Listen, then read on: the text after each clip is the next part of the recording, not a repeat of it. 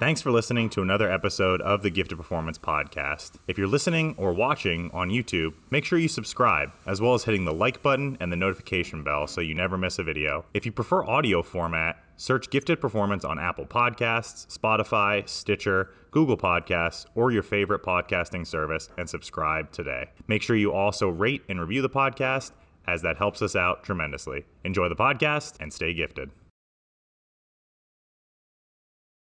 Welcome back, guys. Another episode of the Gifted Performance Podcast, where we give you the knowledge and practical takeaways to improve your own general physical preparedness. Watch this cool shit I can do. Thank you. Good to be here, guys. Good to be here. Good to be here. I'd rather program our own, like just me being like, hell yeah. And you just press that button, like anytime something happens. We got the drum roll. We got everything going today, pulling out all the stops because we got a special guest, friend of the Gifted family, Matt Casano has joined us today. Matt, how are you? I'm doing good, man. How are you guys doing this morning? Fantastic. Dom, how you feeling? I feel good. Feel good? Feel psyched up? Feel ready? Yep. Paul, preparation for this podcast, what'd you do?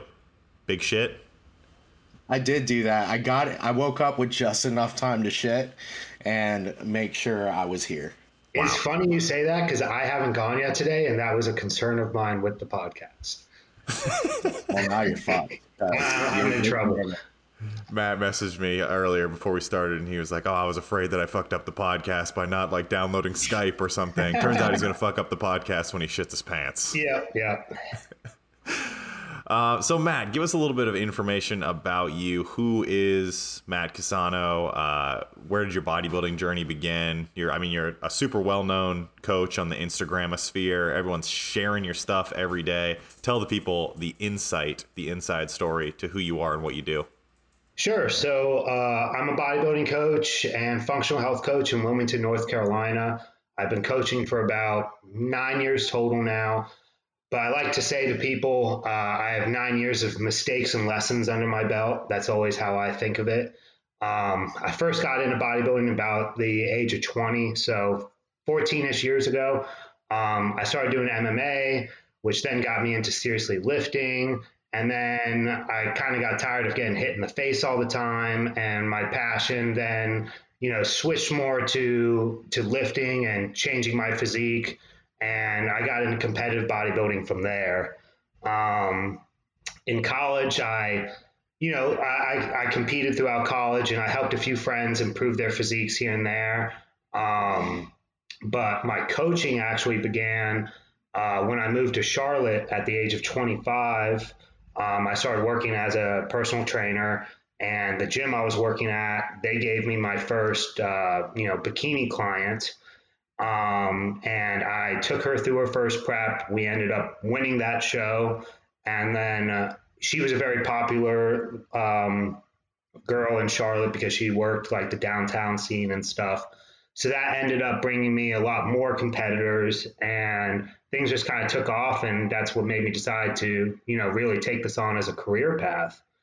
After a few years, working with a ton of competitors, I really began noticing the importance of stress management with my protocols and avoiding underfeeding or overtraining. I didn't have so much formal knowledge back then, but I could just see it. I could see it in their feedback and stuff that it wasn't working. So it was time to make some changes in that regards.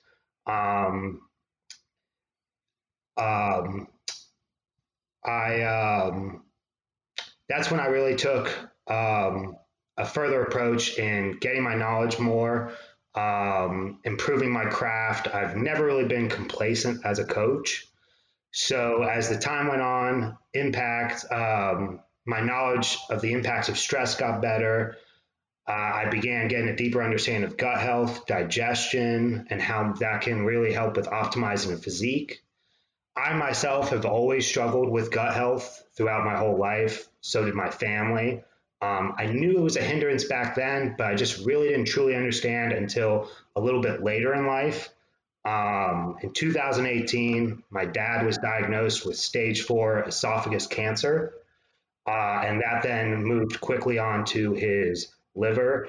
And 3 months later, he passed away. So it was a relatively quick and shocking experience.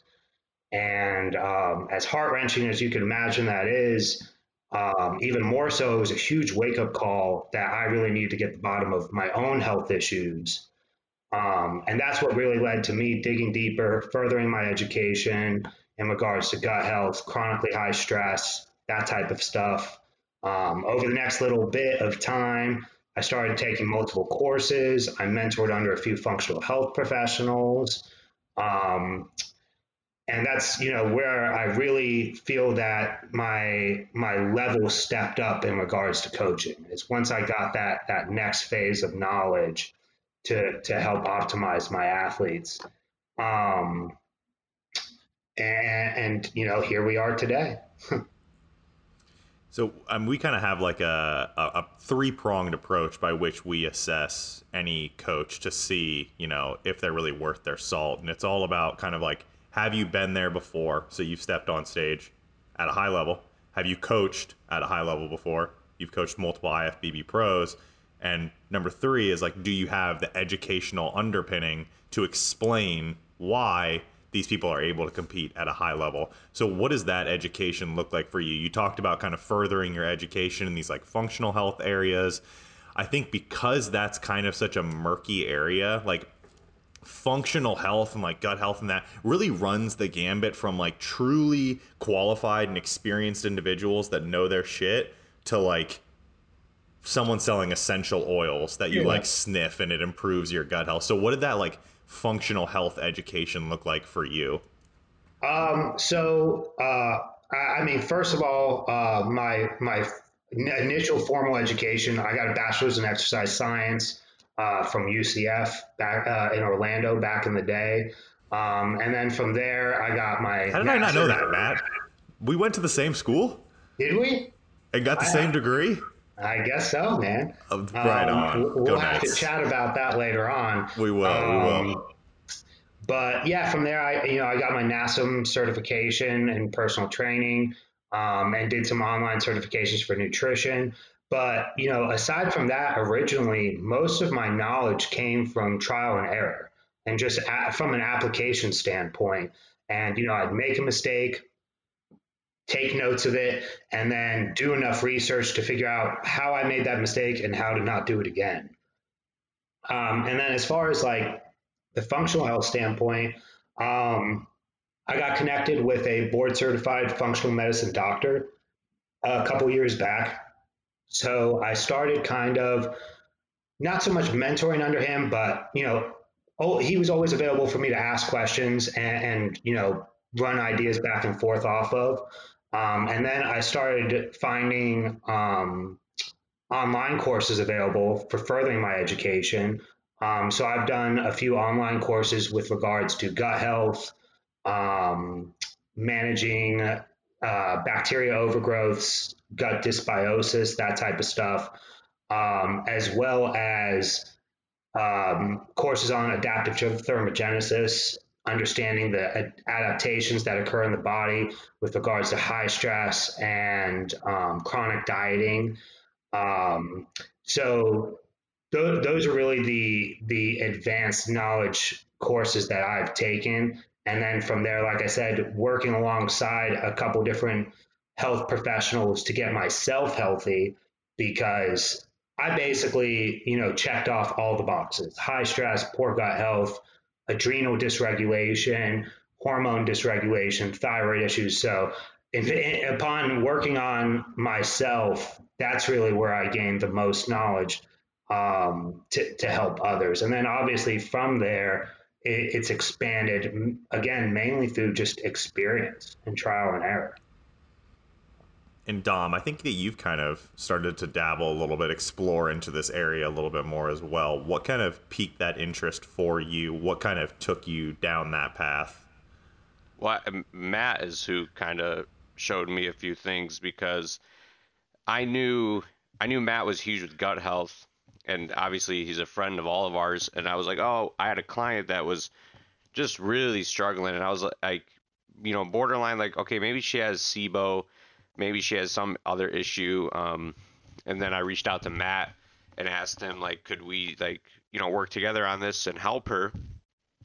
And then he was like, let's get updated labs. And then when we saw her labs, it was a whole different story. It wasn't even SIBO. It was, stress hormones and sex hormones were tanked because she was on birth control for a while, but etc.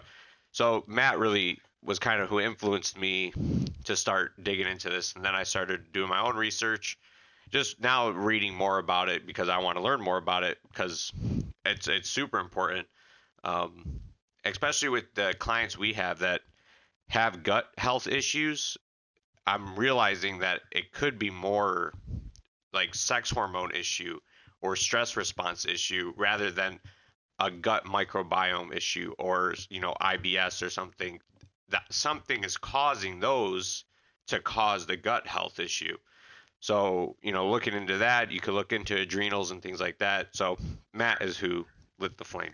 No, and that's really what separates. Ryan, you mentioned kind of the differences with the functional health approach. That's really what separates Western medicine from the functional health approach. Western medicine is very fixated on approaching the symptoms, whereas functional health approaches root causes.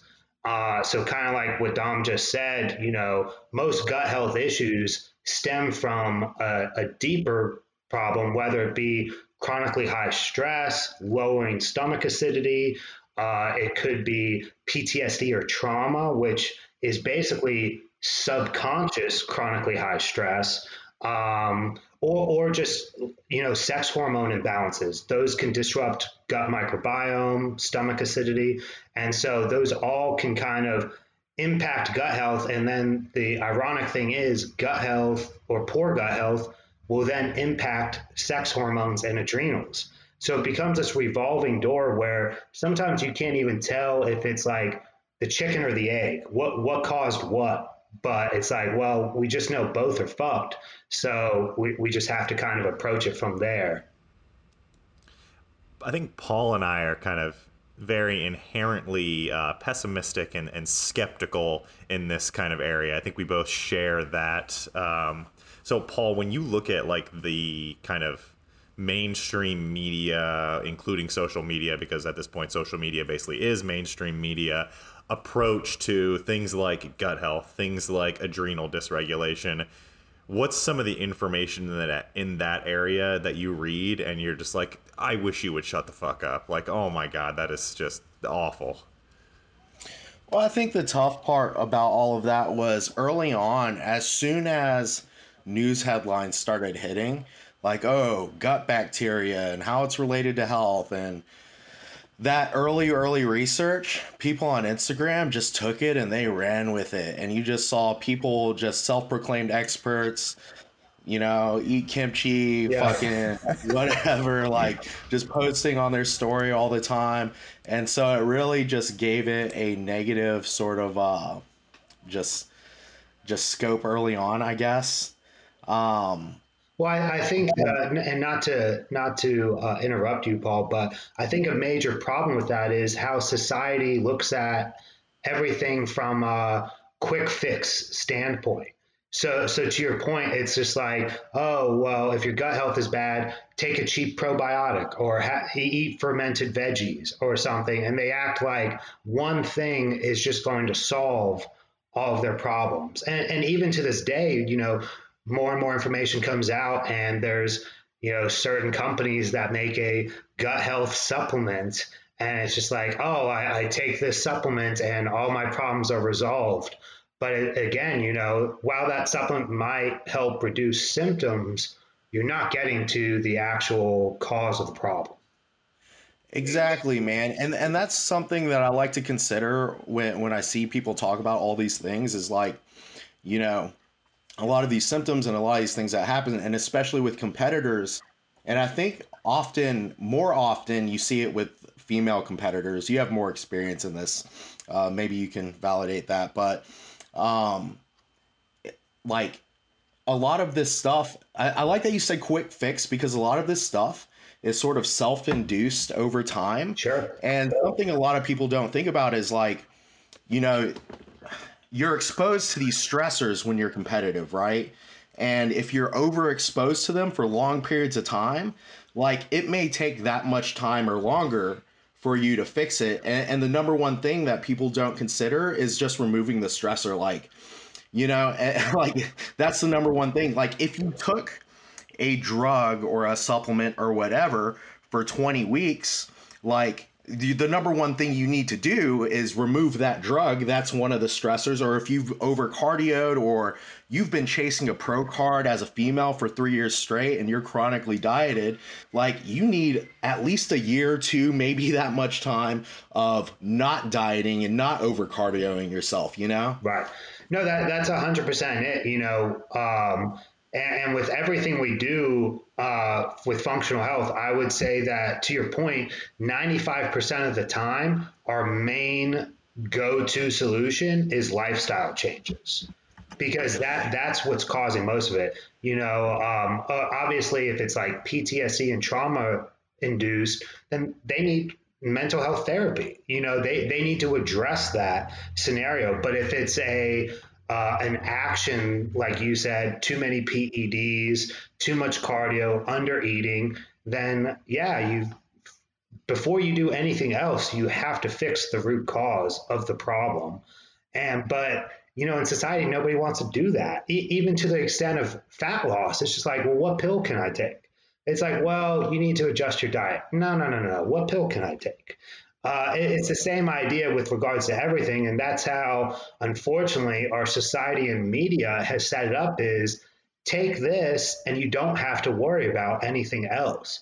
And unfortunately, gut health became almost a fad topic. And to y'all's point, it kind of makes you question, is gut health even that important, or is this just the newest fad? And I think, the media and stuff has ruined that idea for some people, that gut health might not be that important, when it 100% is. It, affects a lot of the systems in our body. But what's not important is such and such supplement, or this specific food or this specific diet and that type of stuff. The people are basically missing the point. Yeah. With all of these kind of like fads that you talk about, it follows a pretty common trajectory, or a pretty common course, where like it becomes mainstream, it's infiltrated by a bunch of people looking to make a quick buck off of it. That's it. Yeah. It's completely soiled, it's completely ruined for the actual experts in that area, and 95% of the population is turned off to it because it just seems like this shady space where you don't want to be. So like, Yeah. It was very similar to when like IIFYM and flexible dieting came out. It was like, Live Fit Your Macros was a way for people to kind of remove some of the neuroticism around dieting. You can have an Oreo or two and it won't ruin the entire diet. Well, Sure. As soon as that caught fire, everyone came in and was like, okay, it's fine to only eat Oreos and protein shakes. And it's like, well, you're missing the entire message here. And I Right. see the same thing with gut health. It was like, oh, your gut health is messed up. Throw some kimchi at it, like throw a cheap probiotic at it, throw this supplement over here at it, this completely generalized supplement at it. And for you, I'm sure that was it's a very frustrating experience to go through. It definitely is, but at the same time, most of the people that I've gotten, by the time they've come to me or a functional health professional, they've tried all that stuff and it didn't work. And so Yeah. we can almost like laugh about it together. It's just like, oh, you tried that too? Yeah. And to the same point, it's kind of like the whole, I mean, for years and not too long ago, detox teas were becoming like the thing because everyone had poor digestion.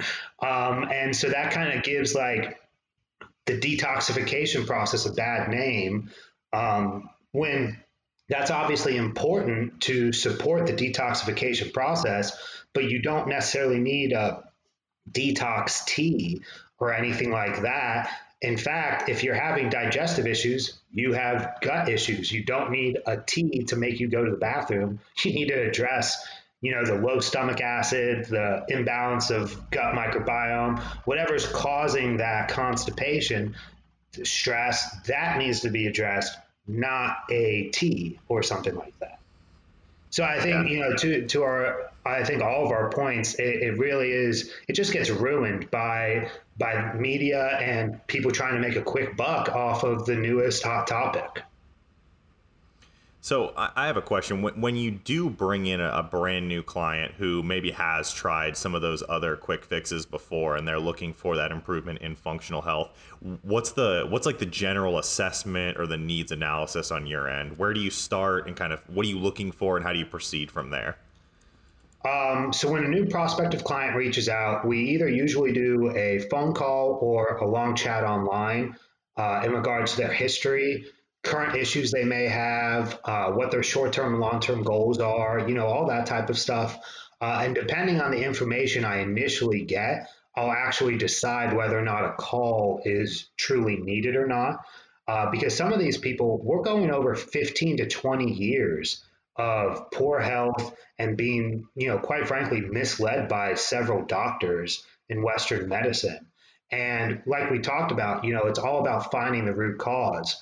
So what I do is I, essentially listen to their life story and I start picking out the red flags from early on in their life and I start connecting the dots because if we can't find that driver initially, how can we come to an end result solution?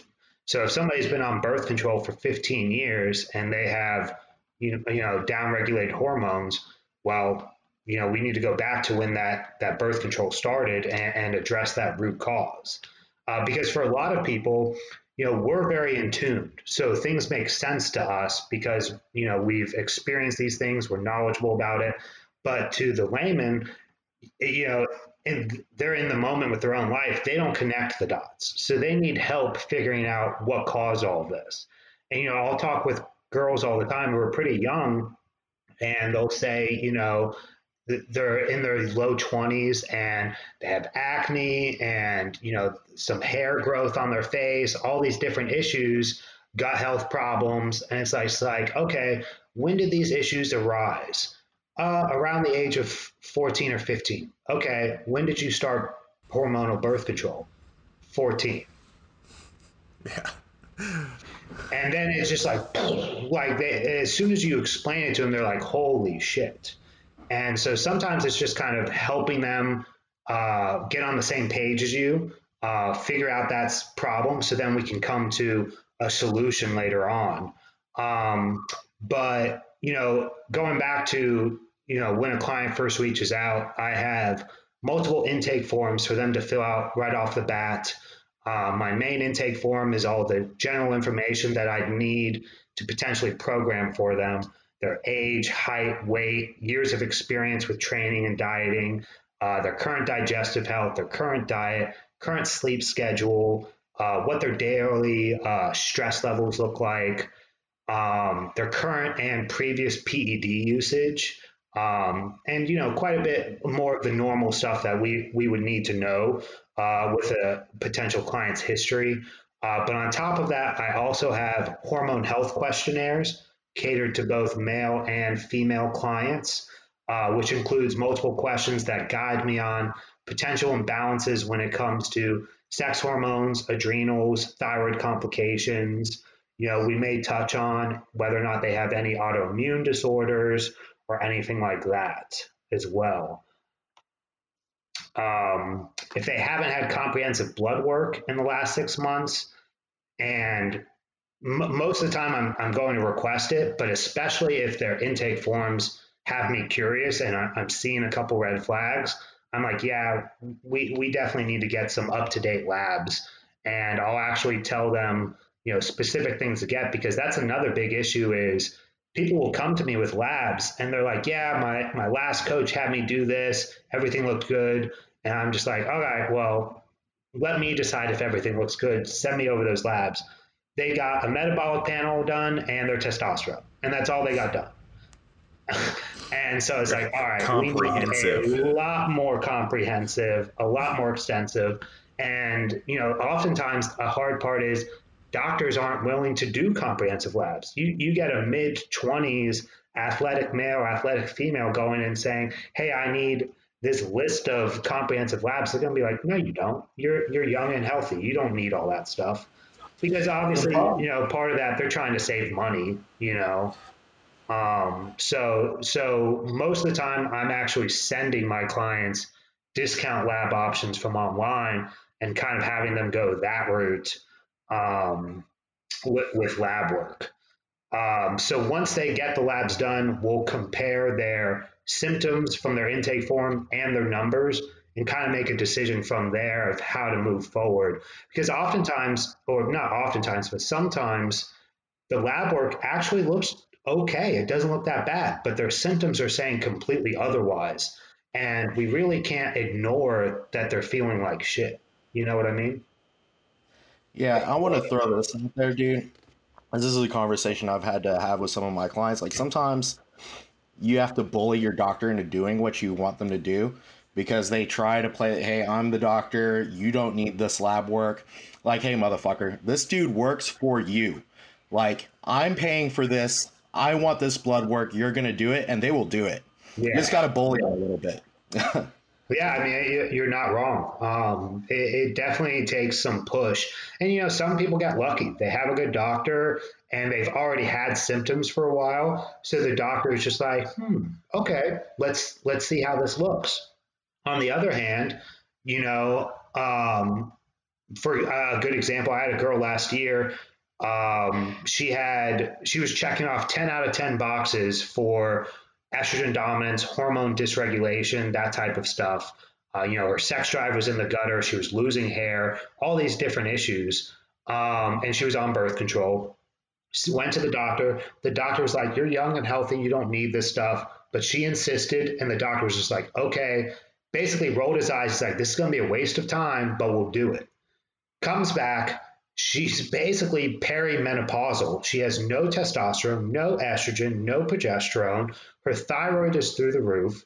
And the doctor, she sent me the doctor's email to her. The doctor says, this makes no sense.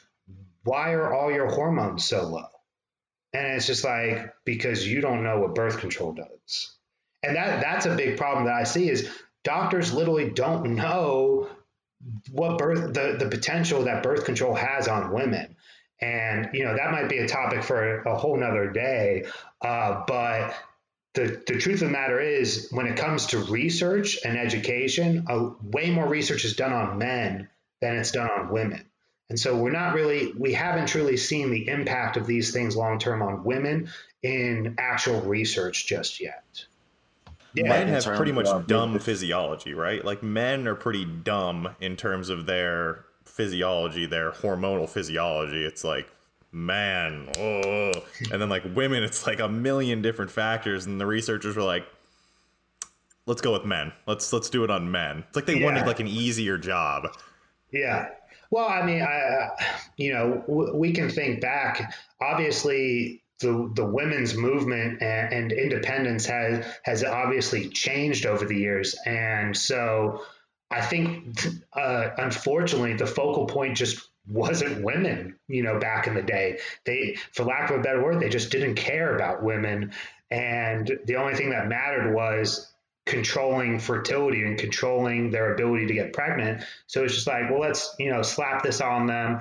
But, when you think about it, nobody's ever really thought about any type of birth control for men. They're so fixated on, controlling women and not concerned with any possible negative effects of that, but nothing in regards to men, because we don't want to change a man's life. It's okay to ruin a woman's life, but we don't want to well, change a man's life.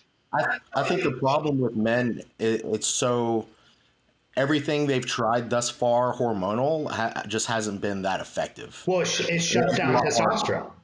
And a man can't function without testosterone. That's the Yeah, difference. We can shut down women, and their body will still find a way to function. But you drop a man's test, and he ain't doing much. He ain't a man anymore. So that's really the I would say, the biggest thing there is there really isn't a way to do male birth control unless we started giving 13-year-old boys testosterone. And, that could potentially, stop spermogenesis and, prevent fertility. But even that's not guaranteed. No, see that, and that's the problem is all the male forms of birth control or everything we've tried thus far or thought should work just hasn't. Like you Right. give somebody testosterone and there's still a chance that they can have kids. We hear Yep. about it all the time. People having kids on cycle, people having children Oh, on yeah. Hand down. TRT, Put your hand Yeah, down. and then my other coach literally just got his girl pregnant without even trying. We talked about yeah. protocols to boost fertility because I've helped plenty of people get pregnant in the past that had difficulty, Did you, but Matt? he just literally, yeah. And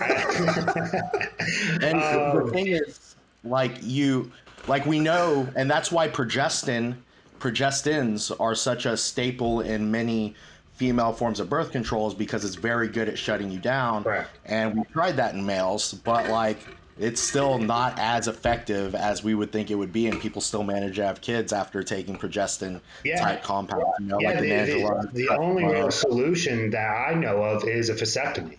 That's Yeah, like the yeah. only tried and true solution. But we're not going to start snipping guys at 13, So that's kind of just the way it is, unfortunately. Dom, here's an avenue we can go down. You mentioned a client earlier who you thought was suffering from SIBO. Can we go a little bit deeper into that and use that as a practical example of how we might work through some problems here? So set the stage here. This is an individual who is female. How old? Yeah, What's her so goal? she's female, 27 years old. She's been my client for almost 4 years, and she's been on birth control for, I think it was 14 years coming up on. She went in for birth control, or she went into the doctor for acne around 13. Was prescribed birth control, hormonal, and has been on the same one since then. And and then started the first couple of years we worked together. She didn't really have gut issues or anything like that. It wasn't until recently where, like, I don't know if stress got higher or something, but it just, like, all of a sudden clicked. Like, would train really hard, not see any muscle development, just was constantly like soft, and then one thing that, like, we kind of can say is, like, strength or progression is not always relative to muscle gain. Like, if you're progressing with training, you might just be neurologically getting better at your movement than you are actually putting on muscle. Mm-hmm. Because she was confused by that. She was like, well, I'm progressing in training. And I said, well, it doesn't always, correlate one and one. You might just be getting better at that movement. Or it could be And tendon and joint, strength and stuff like that. yeah, so then she, constantly had this huge bloated stomach. Like, when I say bloated, dude, like, it was bad. And that was when I thought of SIBO. I was like, okay, it gets worse when she takes probiotics. Can you define what SIBO is for people who might not know? It's small intestine bacterial overgrowth. So there's just a disruption in gut biome in the small intestine that's created by overgrowth of the bacteria there. And then when I was talking to Matt, he asked me, does it get worse when she takes probiotics? And I said yes. So that kind of, like, gave us another reason to think it was SIBO, because she was just adding more bacteria to an already overgrowth, like, environment. So he suggested getting, like, up to date labs, because her labs were, I think, like 4 months ago. He's like, let's just get a new one. And I use the same website he does for comprehensive lab work. So we sent her to go do that, and then we saw testosterone was really low, estrogen was really low, progesterone was really low, her cortisol was through the roof, her C-reactive protein was high. And then he made a good point too about alkaline phosphatase, which usually comes from, like, a deficiency in zinc or some sort of malnutrition going on there. So that's when we kind of both were like, well, we had a phone call, and then he kind of explained it to me, like how much birth control actually had to do with all that. I gotta pause you. This is the most Did you- epic speech ever because all I can hear is Paul's TV in the background, Hey, and man, Dom's like, could you turn the TV down a bit? I feel like she had C-Bone in the back. It's like bum bum bum bum bum. Shit's getting way too dramatic for me. But yeah, so then so back to like what Matt said a while ago, like you have to remove the stressor. So we had to have the conversation of your really only options to get off birth control at this point. If you want to fix these, Matt had suggested the copper IUD because it's non-hormonal. If she was really, really, really adamant about staying on some sort of contraceptive, but she was really open to getting off. She wanted to. So that comes back to full circle. Like you have to remove this, one of the stressors at least that's probably doing the most, and then work your way backwards. Yeah, his client actually had a really interesting case, which, I've seen now not often, but a couple times. And to your point, Dom, with the cascades that happen from hormonal birth control and high stress, it's never immediate. Though some women start seeing symptoms, like I said, after 1 to 2 years of birth control. But what we're seeing is it's really hitting home 5, 10, 15 years down the road. That's when the effects are really hitting home and the symptoms are kind of out of control and stuff like that. In her case, it was an interesting scenario because the birth control had shut down all of her sex hormones. She was, completely perimenopausal at that point. And so because of that, her adrenals had to compensate by dumping more cortisol. So basically she was living off of pure adrenaline. Like her cortisol, I think, was in the high 30s. Yeah, it was So like 36 it was almost. more than just, oh, she's stressed. This was a compensation due to lack of sex hormones. So it wasn't just like, hey, stay on the birth control and we can calm you down. The compensation would have still continued. The high cortisol would have still continued because she had zero sex hormones.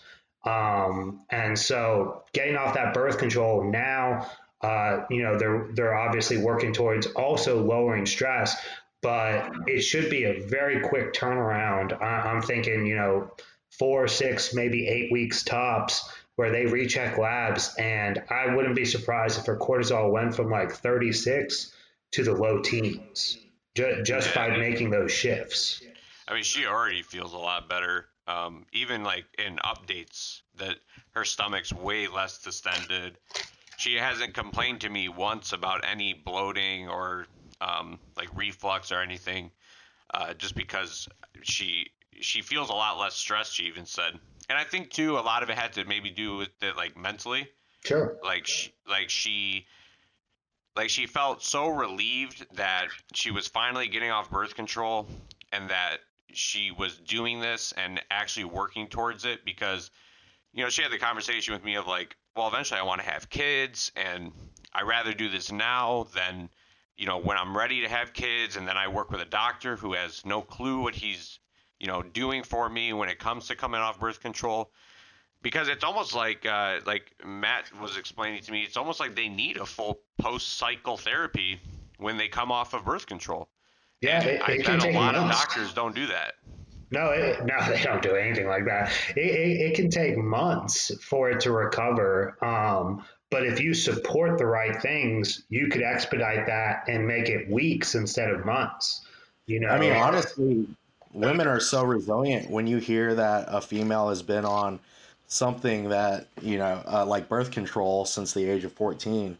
Months is kind of like a beautiful situation, even almost because, Yeah. as a male, you can talk to a male bodybuilder that's been on anabolic steroids for 4 or 5 years straight, and it may take them a year or two Yeah. to have kids, like. Yeah, no, I mean when you think of it that way, the resiliency is definitely there. Now every person is different in that standpoint. Some bodies don't recover. And, I've had women, no matter what we've done 6 to 8 months of healing their gut, lowering stress, supporting hormones, doing everything we can. And their labs come back still relatively low. And that's when we start having to talk about hormone replacement therapy, especially if they're already in their late 20s or early 30s. It's like, well, look, with your age and, and this and that, I just don't think things are coming back.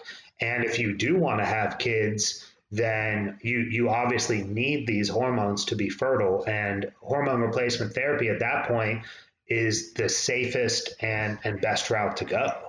So hormone replacement therapy for like a woman, they can still pass an egg and everything then.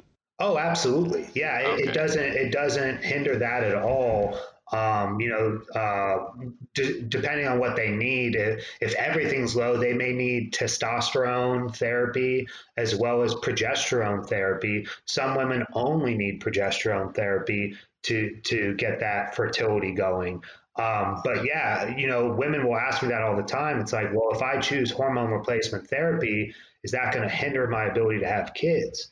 And it's just like, no, right now is hindering your ability to have kids because your progesterone is 0.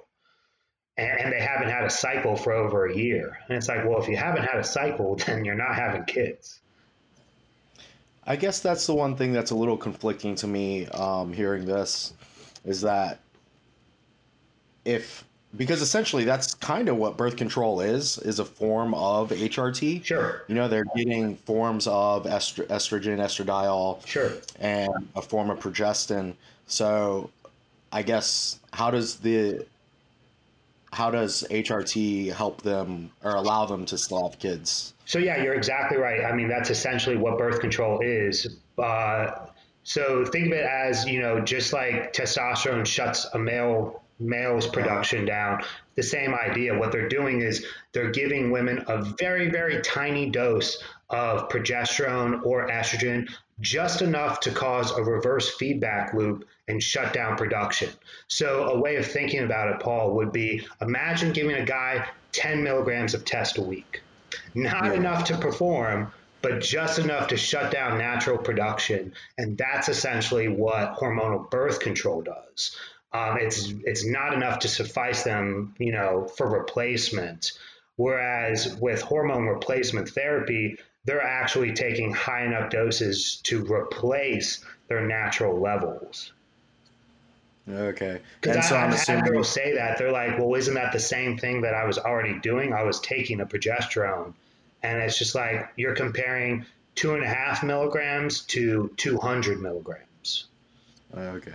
So when you do that full replacement dose, are they still able to produce like luteinizing hormone, FSH, and all of that still, I guess, allows them to like make the eggs and pass the eggs and all that? Yeah, everything still works in conjunction. Now I haven't done, long-term lab research. So like, for instance, I haven't had a client long enough period of time where 3 years down the road, we see what her FSH is like and stuff. But the hormones that are needed for fertility are available.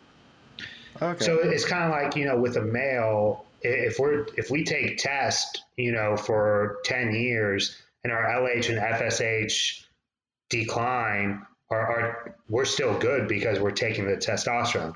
What that can impair, to your point, is it can impair spermogenesis.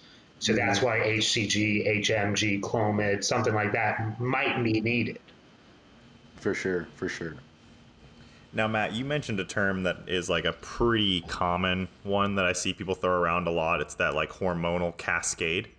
People love that. People love downstream and they love cascade. And you're like, okay, what do either of those mean? Well, there's a cascade downstream. And you're like, aha, it all makes sense now. So those That's are the universal term. Yeah. That's like just like, I do this because there's downstream action. Shut the hell up. You don't know what the fuck you're talking like about. 50% of the people that say downstream have no idea what they're talking about. No clue. No. So it's a pretty common term, but let's take kind of that cascade of hormone action that you were talking about, the just absolute crushed sex hormones that may lead to this stress response where you're relying on that stress response all the time. Let's couple that with a very common goal where hormones are often made the scapegoat, which would be something like fat loss. So how does that like birth control to stress hormone cascade affect a goal like fat loss? Because you'll hear some people say things like, as long as you control for calories, these things don't matter. Like the stress doesn't matter, the cortisol doesn't matter, the sex hormones don't matter. You control for calories, you're fine. Sure. Well, I mean, to a degree, that is and isn't true, because what we have to think about is, what is a calorie deficit? A calorie deficit is essentially a stressor. Something to keep in mind is that the human body wasn't isn't created for 2021 lifestyle. The human body was engineered for caveman times. So centuries ago, these adaptations were created because of what life was like back then. For instance, if food was not readily available and the body sensed a time of famine, it would adapt by lowering metabolic rate through lowering thyroid, and thus saving the body from starvation. And to the same extent, starvation is essentially a threat on the body, and that's what the body senses any type of stress as. It doesn't differentiate stressors, it just sees stress. And so when it sees that the body is in a threatened state, it's thinking to itself, okay, now is not a time to be reproducing. So we're going to shift energy prioritization away from fertility and focus on survival. So it's important to keep that in mind, that's everything that's happening in the body is a natural survival mechanism that the body is, designed to do. So we always think of, this stuff as bad things, like, metabolic dysfunction and stuff like that. It's not dysfunction, it's just adaptations because your body is overly stressed. So do you kind of want me to go through that whole process of like what happens in the body? We might be here for a little long if we do Yeah, that. So maybe we just like TLDR it. We just cliff notes that bitch. sure. So essentially, all the hormones are derived from pregnenolone, correct? So we have cholesterol going to pregnenolone, which then converts downstream to all your other hormones. What happens when the body is in a constant sympathetic state or high stress scenario? Everything diverges to cortisol instead of progesterone, testosterone, and estrogen. So the body basically prioritizes everything going from pregnenolone directly to cortisol. This is kind of known as the cortisol steal, and that's where we see hormone downregulations otherwise, because everything's fixated on dumping more cortisol and helping the body survive. So that's what we see with, whether it be, under eating, overtraining, whatever that case might be. It's just at the end of the day, stress. So to your point, with, as long as you keep calories high enough, well, yeah, that's preventing one major form of stress, and that's, essentially starvation and malnourishment on the body. Vitamin deficiencies, mineral deficiencies, stuff like that, we're preventing those things. So that's a huge part of, preventing these down regulations. But if someone's eating plenty, but still doing 3 hours of cardio and training a day, it can still happen. It's just another form of too much stress. Absolutely. Something I wanted to throw out, you might have comments on, like, something I want to be careful of is not over demonizing birth control as well. Sure. Because I think, like, you hear people say, like, I don't agree with birth control. Maybe they've had a handful of clients that struggle to lose weight on certain types of birth control or whatever, but there's so many different types. Sure. and they can impact your ability to gain muscle and lose fat and stuff like that. And some of them are worse than others. Sure. Right, like Depo-Provera Yep. is probably one of the more worse ones for body composition and athletic performance, Yep. versus some of these other, and there's various generations as well. Mhm. And, because I've had circumstances like me early on as coaching where I'm coaching a female, she doesn't seem to, or she is losing fat, but we think we could get better results. And I'm reading stuff on birth control. I'm like, oh, maybe let's try not taking our birth control. And there's no impact. We go back on birth control, and everything works fine. And for a lot of females, a lot of females will be on birth control for the majority of a lifetime Sure. and be completely fine. Yeah. But there are occasionally some that are maybe either on the wrong birth control or just have an adverse effect to the birth control or being on birth control in general. Yeah, no, totally. I mean, this is nothing in the human body or science of the human body is black and white. And that's a big thing. I try to not make black and white statements. Everything is a gray area. So, to your point, Paul, it's really more so saying this can potentially happen, and it's not necessarily this is definitely going to happen.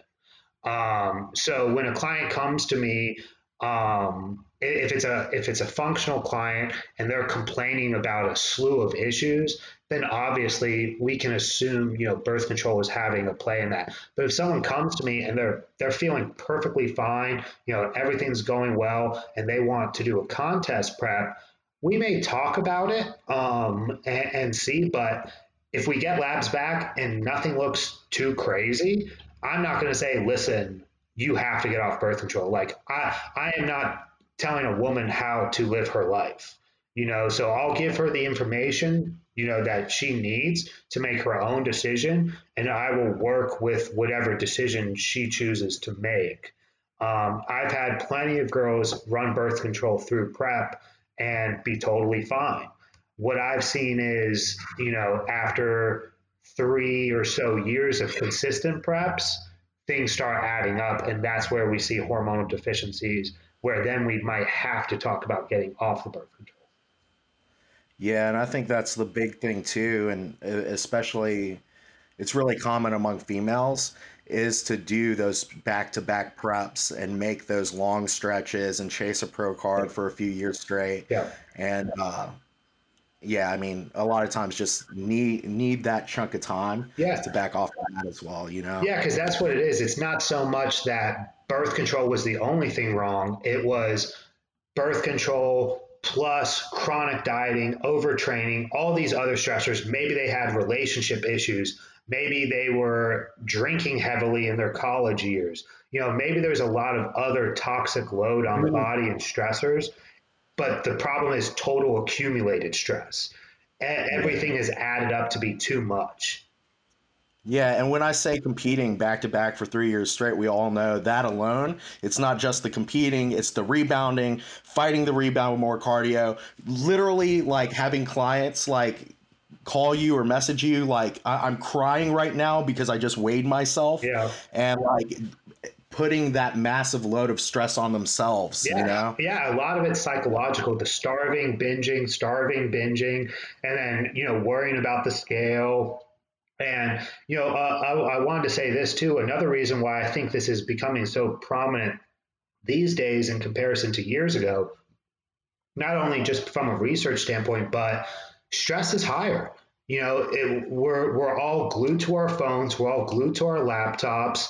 We're all working a lot more hours. We're sleeping less. We're chasing that American dream of team no sleep and grind it till you get it.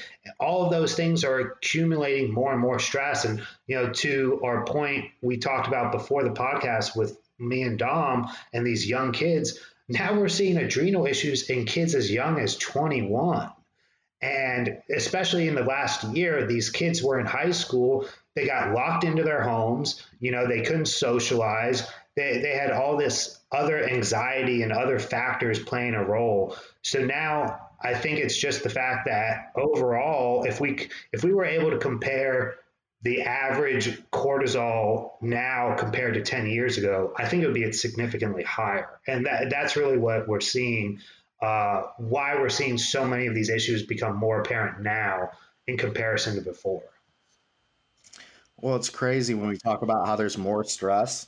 I think like I don't know if that's true, but it's like we don't have real like things that we should really be stressed about anymore. Sure. And so like the stress that would be there if we were actually like living in the wilderness and starving and protecting our lives, it's Sure. now being put into why don't I have more Instagram followers? Why Sure. don't I have a pro card? Sure. You know, why don't more people like me? You know, like, Yeah. or, you know, job stress and shit like that. Yeah. I Yes. posted Go I ahead. posted something the other day. Andy Frisella from First Form was on a podcast, and he's like, "Do you know what the problem is?" He goes, "None of you actually have fucking problems." He's like, "You guys are sitting here watching this on a $2,000 phone or on a $2,000 laptop. You guys don't have real problems." And like even the other day, I had a client. Like this client's been a client of mine for a while, but he was complaining about being hungry for his prep. And I was like, dude, you're eating 6 times a day. And he's like, what do you mean? I said, you eat 6 times a day still. And you're complaining about being hungry. Ever since then, he hasn't complained about being hungry. It's perception. A lot of it is perception, but perception can, our mind and our hormones and our gut are all interconnected. So, perceived stress, the body still sees it the same way. Social anxiety or social media anxiety, like you mentioned, Paul. The crazy thing is that anxiety from not getting followers or something like that, to your body, it's the equivalent of being chased by It's a so lion. real. The stress Yeah. is the same, and that's the problem. We need to be able to shift people's perception of things, and that's a big part of what I do with lifestyle clients is, shifting their perception and their thought process towards life as a whole.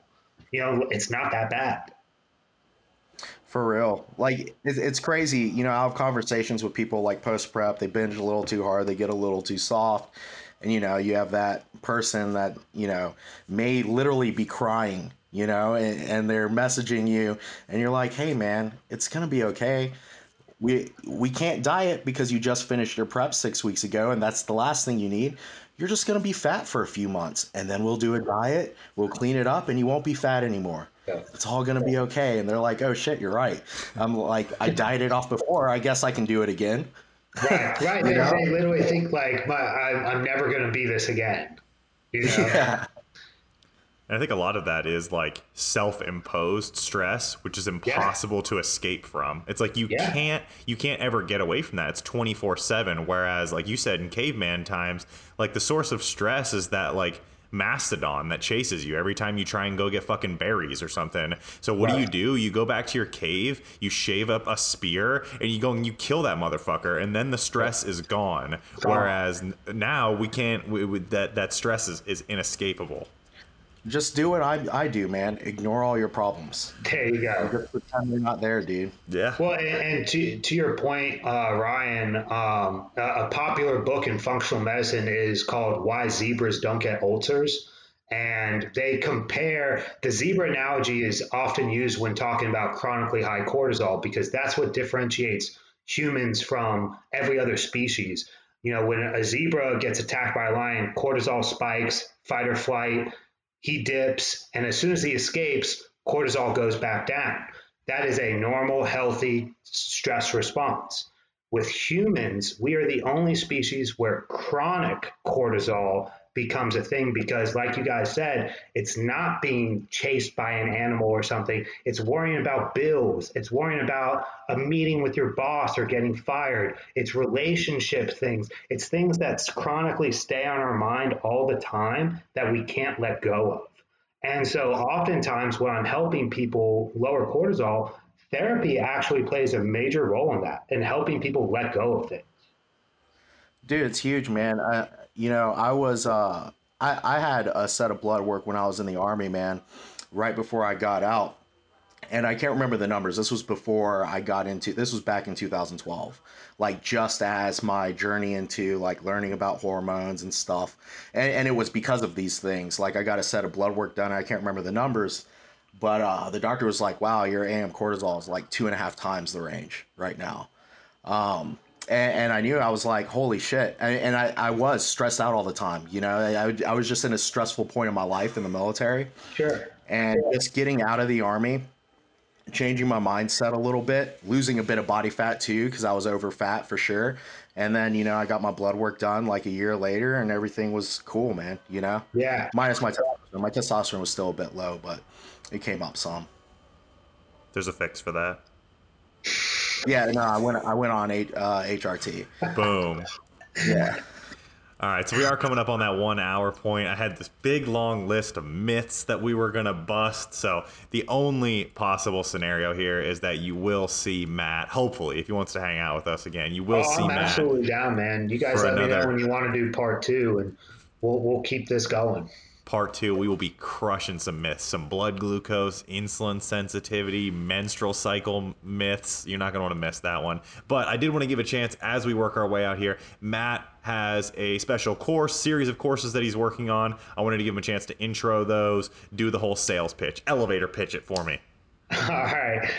So yeah, actually, it's funny because this basically was our hot topic today. This upcoming Sunday, August 15th, I'm doing a cortisol masterclass, which we go over, a lot of the stuff we talked about today. What is cortisol? What it does in the body? Not demonizing all the time, understanding that it is a natural safety mechanism for survival, and getting a grip on why it happens, and so that way you can better understand why the things in your body are happening and how to mitigate those things.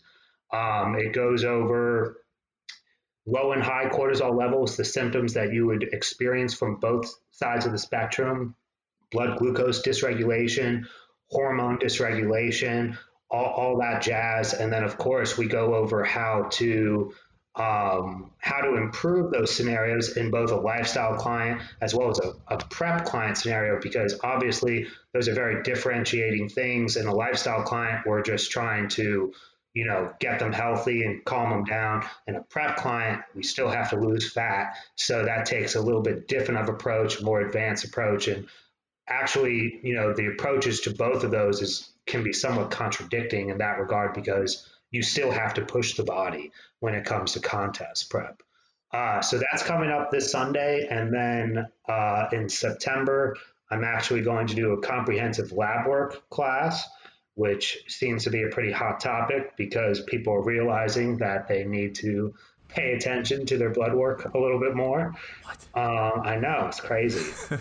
And then the last one that I'm planning on doing, well, for now, it's the last one. I may do more, but it's going to be adaptive thermogenesis and mastering the reverse diet. And I'm sure, while some people are excited for that, I know a lot of people don't want to hear that one because they don't want to stop eating their giant cookies and all that stuff post show. But if somebody's a serious athlete that wants to optimize their reverse diet and their growth phase post show, it'll be a good one. Sweet. Don't take my fucking cookie. 10 pound post show cookie. Oh yeah. Was that a John Jewett reference? Are you throwing shade at our boy John? No, if he had a 10-pound cookie, more power to him. I've seen a few people post like a giant cookie on a scale, and I'm just thinking, well, there goes your entire reverse and insulin sensitivity. There goes your stomach. There goes your butthole. There goes everything. You're done. You're done for. All right, folks. We will see you on the next one. And do the YouTube stuff, the liking, the commenting, the subscribing, all that stuff that puts us in the algorithm's good favor. We love you, algorithm. Please make us famous. It's all we want in life. We'll catch you on the next one. But until that point arrives, stay gifted, folks. See ya. Bye. Thanks, guys.